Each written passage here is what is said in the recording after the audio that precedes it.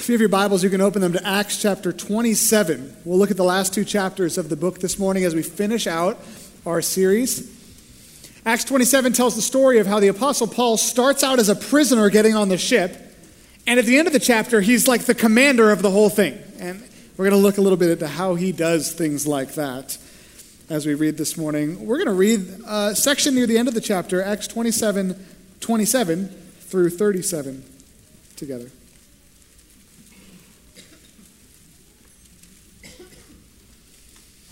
The Apostle Luke writes the book of Acts, and it's talking about a time when Paul and he and some others were on this ship that was in the midst of a storm as Paul is a prisoner on the ship. And so he says this in verse 27. On the 14th night, we were still being driven across the Adriatic Sea, when about midnight the sailors sensed they were approaching land. They took soundings and found that the water was 120 feet deep.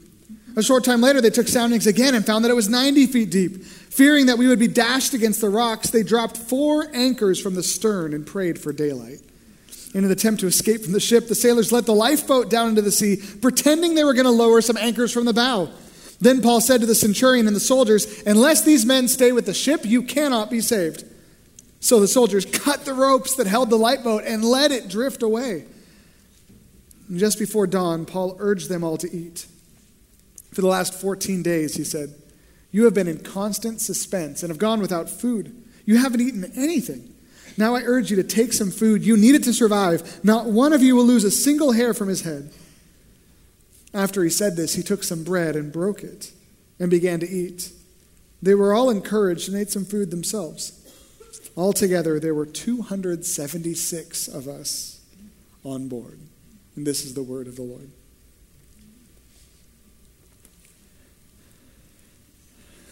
I don't think there's anything in life more encouraging for our souls than to live surrounded by people who are on an adventurous relationship with the Holy Spirit.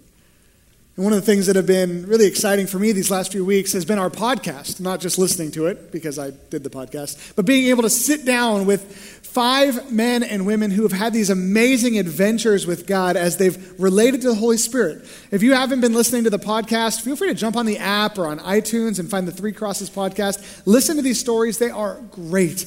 We talked to Annie the first week, who talked about the way that God broke through into her life as a college student and called her overseas as a missionary. We talked to Carolina the week after that about the moment that God broke her down and revealed himself to her for the first time in a real and powerful way.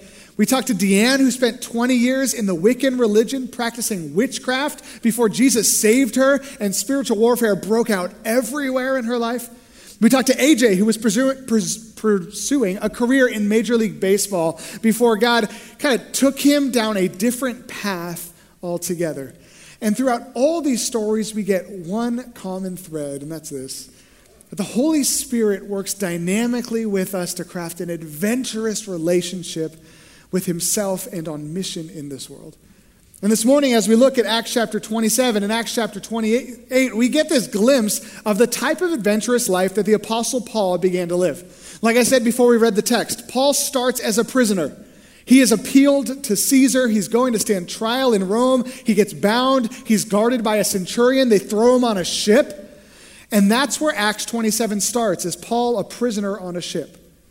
And then by the end of the chapter, he's doing a communion meal with 276 sailors and soldiers and prisoners, and he's leading the place. And so I want to look at this text and ask, how does he do it? Right? Because some of us, we live these lives and we picture an adventure with God, but we never quite get there. Right? We see these other people who can stand up and command audiences, and that's not us. We see these people who have these life rhythms where they're always working, always going with God to do something great, and our life feels a lot more plain. We have these seasons of dynamic spiritual growth, and then they plateau again.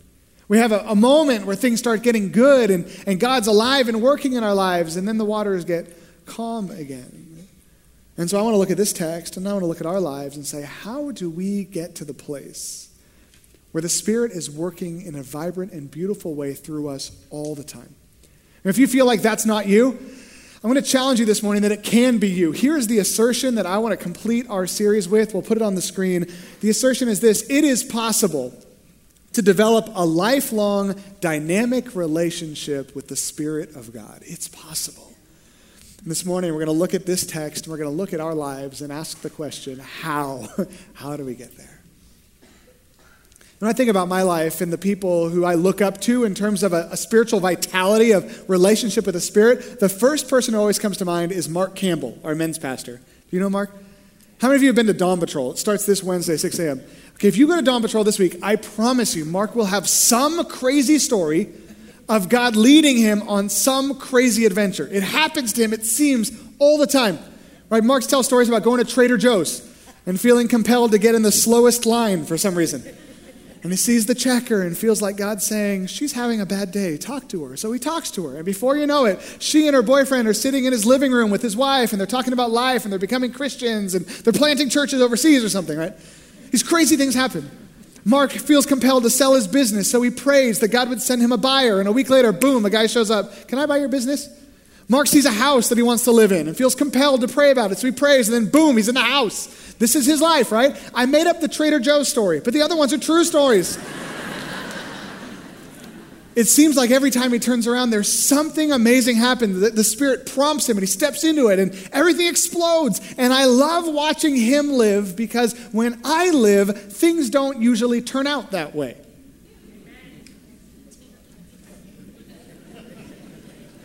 Maybe you're more like me than him. That's true. I remember I was starting a home community a few years back, and I felt like the Spirit was saying, hey, you should invite your neighbor. And I had this neighbor next door who I'd been having some good conversations with. We'd spent time in my backyard. We had kind of talked about faith and life and background and all those things, and he was not a believer, and I felt like, okay, God's going to do something here. And so I wrote up a little thing about the group we were starting, and I started praying that God would give me a moment to organically invite him.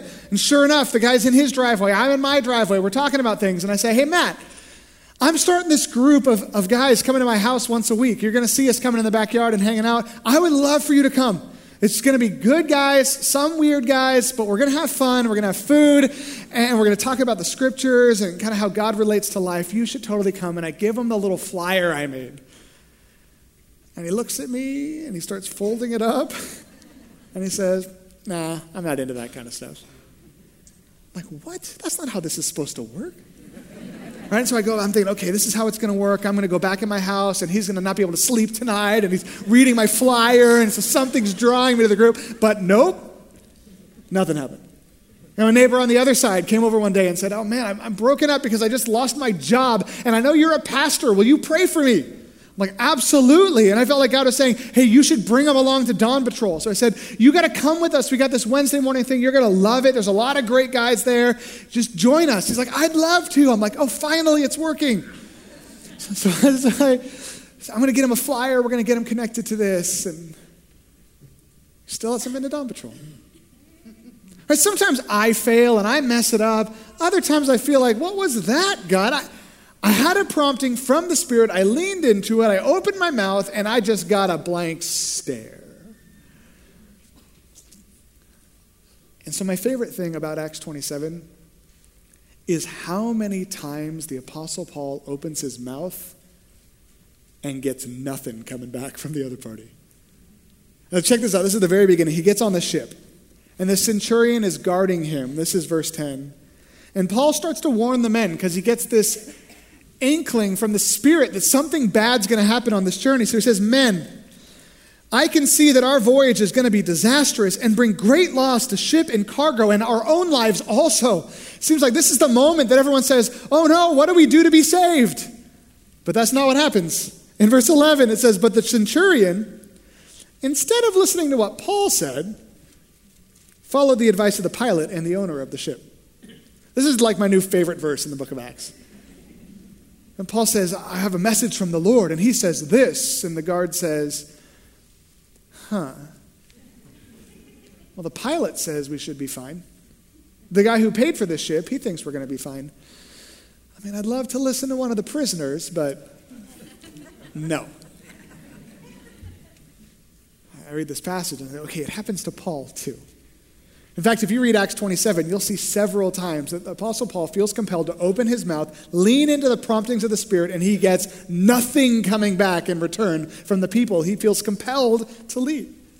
I think one of the things that we need to recognize before we leave this series, I don't want us to leave with a mentality that's incorrect about partnering with the Holy Spirit. And so I do need to say this as we look at this text from the Apostle Paul, one of the most Spirit-filled people we've ever seen, that when we partner with the Holy Spirit, it's not about results. It's not about response. We can't manage our faith based on what we see in return. But rather, life by the Spirit is all about trusting the Spirit.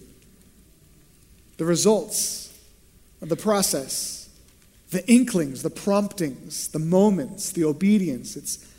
It's not a relationship of just walking with God and watching him do cool things.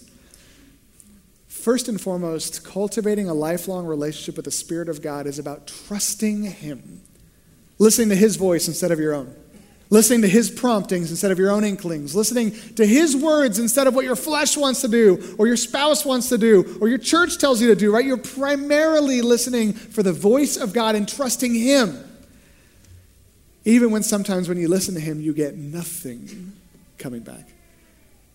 When I sat down with Mark Campbell this week for our podcast, and I really wanted to just hear how he does it. I said, Mark, show me your secret. And I was just hoping that I'd be able to come to you today and say, hey, listen, here's some 5 fantastic secrets about partnering with the Spirit of God you've never thought of. But I don't have that.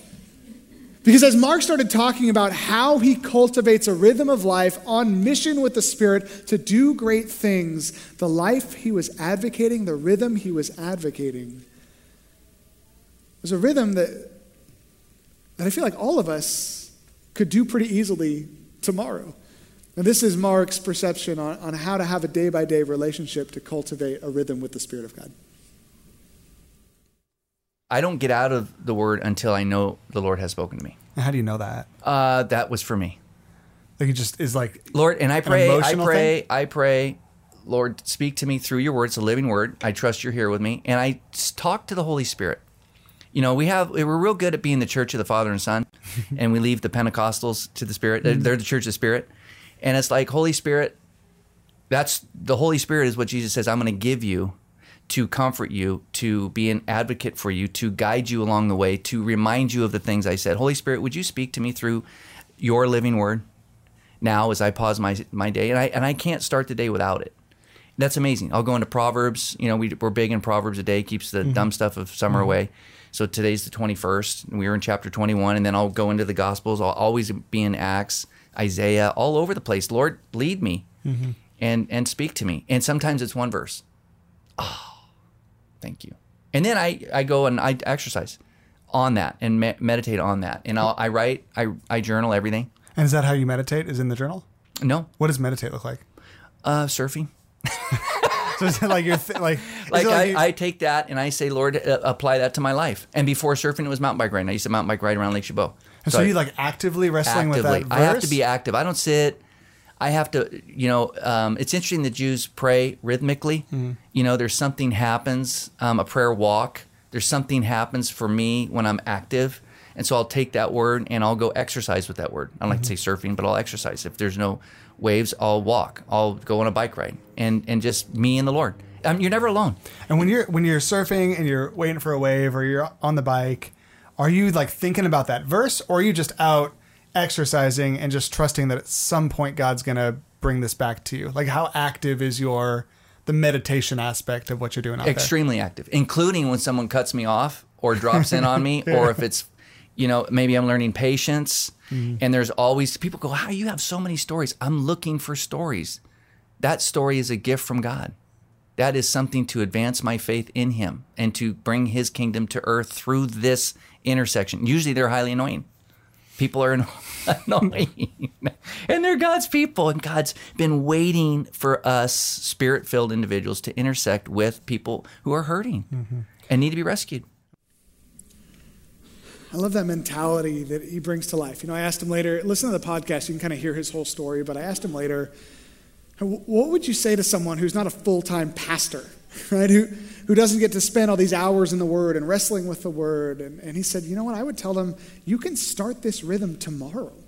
It doesn't have to be hours. It doesn't have to be seasons. It starts with intentionality. I love his process. I open the Word and I don't stop reading until God speaks. I move into a session of meditation where I'm wrestling with it, thinking about it, getting active, going on a walk, doing whatever it is, journaling that helps me process. Then I go out into the world and I look for opportunities to partner with what God just taught me. And he builds this daily rhythm in his life that's much like the daily rhythm of any of you who has been walking with the Lord for some time. I love that Mark's daily rhythm turned him into the Mark Campbell that we know. And I think it's important for all of us to know that the Holy Spirit is not trying to turn you into Mark Campbell. Right? The Holy Spirit is not trying to turn me into Mark Campbell. The Holy Spirit is trying to turn us into us. And that's one thing that I want to address before we move forward any farther, that you need to trust that the Spirit is going to build you into the best version of you. I love the way that Dallas Willard put it. He said, you need to imagine life with the question of what would Jesus do if he was born into my body? What would Jesus do if he was born into my household? What would Jesus do with this life that he's given me? And the truth is that Jesus would turn your life into a transformed vision of the you he's created. And it's going to be different than the extroverted Mark Campbell. It's going to be different than someone who loves to be in books all day. It's going to be different than the person who loves building relationships. It's going to be different than the person who's at work in the city versus the person who's rural versus the person who stays at home with their kids. It's going to be different because God has different plans for different ones of us as we all trust the same Spirit through the same rhythm together. The Apostle Paul is unlike anyone who's ever lived. You're unlike anyone who has ever lived. And as Paul becomes Paul, the bold Paul, the loud Paul, the sometimes abrasive Paul, the putting out something and getting nothing in return Paul, as he continues to push on the Spirit's promptings and open his mouth and exert leadership, eventually things on the ship start to turn. And by the end of this, Paul, this is verse 21, I love how Paul says, men, you should have taken my advice not to sail to Crete. Then you would have spared yourself this damage and loss. But now I urge you to keep up your courage, because not one of you will be lost, only the ship will be destroyed. And even then, if you look at the text, you'll see that Luke gives us no response. He just floats it there. And it's not until the ship starts breaking apart and everyone's fearing for their lives that people start listening to Paul. I was trying to decide what to do with this, because I think on one hand, the moral of this story could be just keep pushing until the Spirit breaks through. Just keep sharing the gospel till your kid believes it. Just keep standing up at work and proclaiming until people start listening. But I'm nervous to give us that, because I know people who keep pushing. I know people who are bold. I know people who are loud. And a lot of times that doesn't work very well. But more importantly, the reason I don't feel like that's the moral of the story as we look at this text is I don't think that's what the Apostle Luke or the Holy Spirit is trying to show us from the text of how Paul was able to turn this ship around. I don't think it was through his boldness. I think there was something else happening behind the scenes that Luke is drawing out over and over again. And I want to show it to you. Watch as Luke describes what it feels like to be a sailor on the ship as time goes forward. Here's some different quotes from Acts chapter 27. When they first start out, Luke says, we made slow headway for many days. As the storm begins to hit, Luke says, much time had been lost. As the winter starts to approach, Luke says, sailing had already become dangerous. As the storms start to rage, Luke says, we were hardly able to make the lifeboat secure. As the storm starts battering the ship, it says, we took such a violent battering from the storm that the next day they began to throw the cargo overboard. And as they're getting close to land and the rocks are emerging and everyone's scared, Luke says, we finally gave up all hope of being saved. As you read through Acts 27, you see this downward spiral of terror as the circumstances got more dire and as the storm raged stronger, that the people on the ship eventually just said, there's no way we're going to survive. We are lost. But then when you read Luke or Acts chapter 27 through the lens of the Apostle Paul's perspective, you see someone who's not caught in a downward spiral. You see someone whose faith and whose voice stays steady and calm and with a leadership presence the whole way through. Right? Paul boards the ship and says, there's going to be a storm. The storm starts raging. Paul says, I told you not to go in it, but don't worry, God's in control. They're trying to cut the lifeboats, and Paul says, don't cut the lifeboats. God told me we're all going to be fine. The people survive the night, and Paul says, I told you we were going to be fine. Let's eat together. Come on, let's do this thing. Paul just keeps pounding this faith-filled existence as everyone else is spiraling out of control. I think the lesson for us as we look through this text and how Paul was able to find success in ministry in this place is it's not merely about following the Spirit's promptings. I think that what Paul brings to the table is yes, a surrender to the Spirit of God, but I think at the same time, what the Spirit is ultimately calling us to, and what the Spirit was ultimately calling Paul to, was a life of deeply rooted faith. Paul had this resounding faith that even when the storm was tossing the ship around, he stood firm. Paul's faith allowed him to connect with the Lord and know everything was going to be okay, even when everyone else was freaking out. Or you might be in a situation at work right now where the company is failing, where everyone's sinking, right? Where there's layoffs happening, the money's drying up, and everyone's sincerely scared of where their next paycheck's going to come from, or if they're going to be able to feed their family, and you're scared too, right? And so you've brought it to the Lord, and you've wrestled with God, and God's told you, you know what, I'm going to take care of you. Maybe you'll lose your job. Maybe this will come together. Who knows? But trust me, I cause all things to work for the good of those who love me. Trust me. And so you go to work, and you're scared, but you're trusting the Lord, and everyone's spiraling out of control, but you've got this faith that's a little bit different than the people around you. And sometimes people ask you, why aren't you scared? And you say, well, I'm scared, but I just trust that God's got something for me. I just trust him. You know, in those moments, people see your faith more than they hear your words. You know, even more than that.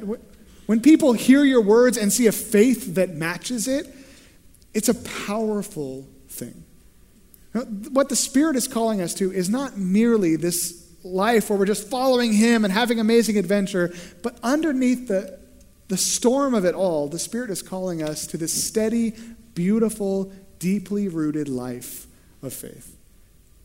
It would be interesting to read through the book of Acts chapter 28 with the same mentality of, okay, what is Paul doing here that shows us the deepness of his faith and his sensitivity to the Spirit? And if you do that, it's actually a pretty interesting, crazy adventure. Right? The men get off the ship, they make it to dry land, they're alive, they're sitting around the fire, probably telling stories of how they almost died, right? And as they're sitting around the fire, this snake jumps up and grabs Paul's hand, a poisonous snake. And you would think that the men would be rushing to Paul's aid because he's their pastor now, right? But nope, they're men, they make fun of him. They say, Paul, he must be a criminal after all. Look, the gods are trying to kill him anyway, right? Ha, ha, ha. And he's like, oh. Right. And so Paul just takes this poisonous viper, throws it away, and he's fine. And the men look at him, and they say, this man is a god. But Paul doesn't respond. He's got this emotional stability. He just kind of gets up from the fire. He notices there's people on that island who need help. He starts serving them. He prays for them. Miracles happen. People get healed. A community is formed. And he just keeps plugging away at his life, plugging away with his faith, trusting the Spirit. And wherever he goes, God creates this sphere of influence for the kingdom around him. I think the moral of the story as we look through this text and as we leave from this series is this. A person with a deep faith and a dynamic relationship with the Spirit is an unstoppable force. It's not just a dynamic relationship with the Spirit. It's a person with a deep faith and a dynamic relationship with the Spirit is an unstoppable force in this world. You know, think of that passage in Peter where he says to always be prepared to give an answer to anyone who asks you to give the reason for the hope that you have. And we always read that and we think, oh, that's about sharing the gospel. That's about having answers. That's about using your words to minister to people. But we miss the fact that what Peter's saying at the core of that is it's about the hope that you have. What he assumes is that you're in a time of suffering, or you're in a time of trial, or you're in a time of persecution, and everything's coming at you from all sides, and yet you hold fast to your faith, and people start to see that you have a hope that's different than anything they've seen before. And eventually they ask you, where do you get this hope? Peter says in that moment, be prepared to give an answer to anyone who asks you to give a reason for the hope that you have. It's a deep faith in God paired with a dynamic relationship with a Spirit where in those moments, your words are able to match your life and your faith. And people see something that's different than they've ever seen before. And the challenge for us as we walk out of this series is not merely to find these moments, these promptings, and lean into them, but it's to grow more rooted in our faith in Jesus. If you grabbed an outline on your way in or if you grab one on your way out, you'll see there's some takeaways and things. And one of the things are 5 different ways that you can grow the roots of your faith, to deepen your faith as you walk on this adventure with God. And I'll read them to you. If you want to develop this type of relationship with the Spirit, here are 5 things that you can do. Number 1, listen to God's voice through the scriptures and through prayer. Listen to his voice. Listen for those promptings. Meditate on those things. Ask him what he has for you. Number 2, take action when the Spirit prompts you. When he says invite your neighbor to Bible study, do it. You never know what's going to happen. Do it. Number 3, this is important for me. Do not evaluate success based on the results that you see. Trust the Spirit when he tells you to do something, go for it, and then you did it. Like you did the thing he asked you to do. Don't worry about the results, just trust the Spirit. And number 4, in the midst of all this, refuse to fear people's opinions. And I see over and over, Paul has to stand up and say something unpleasant that everyone made fun of him for, but by the end of it, it saved all their lives. So don't fear what people think. And number 5, take effort to deepen the roots of your faith in as many ways as possible. If you're new to church, there's a lot of different ways that you can deepen the roots of your faith.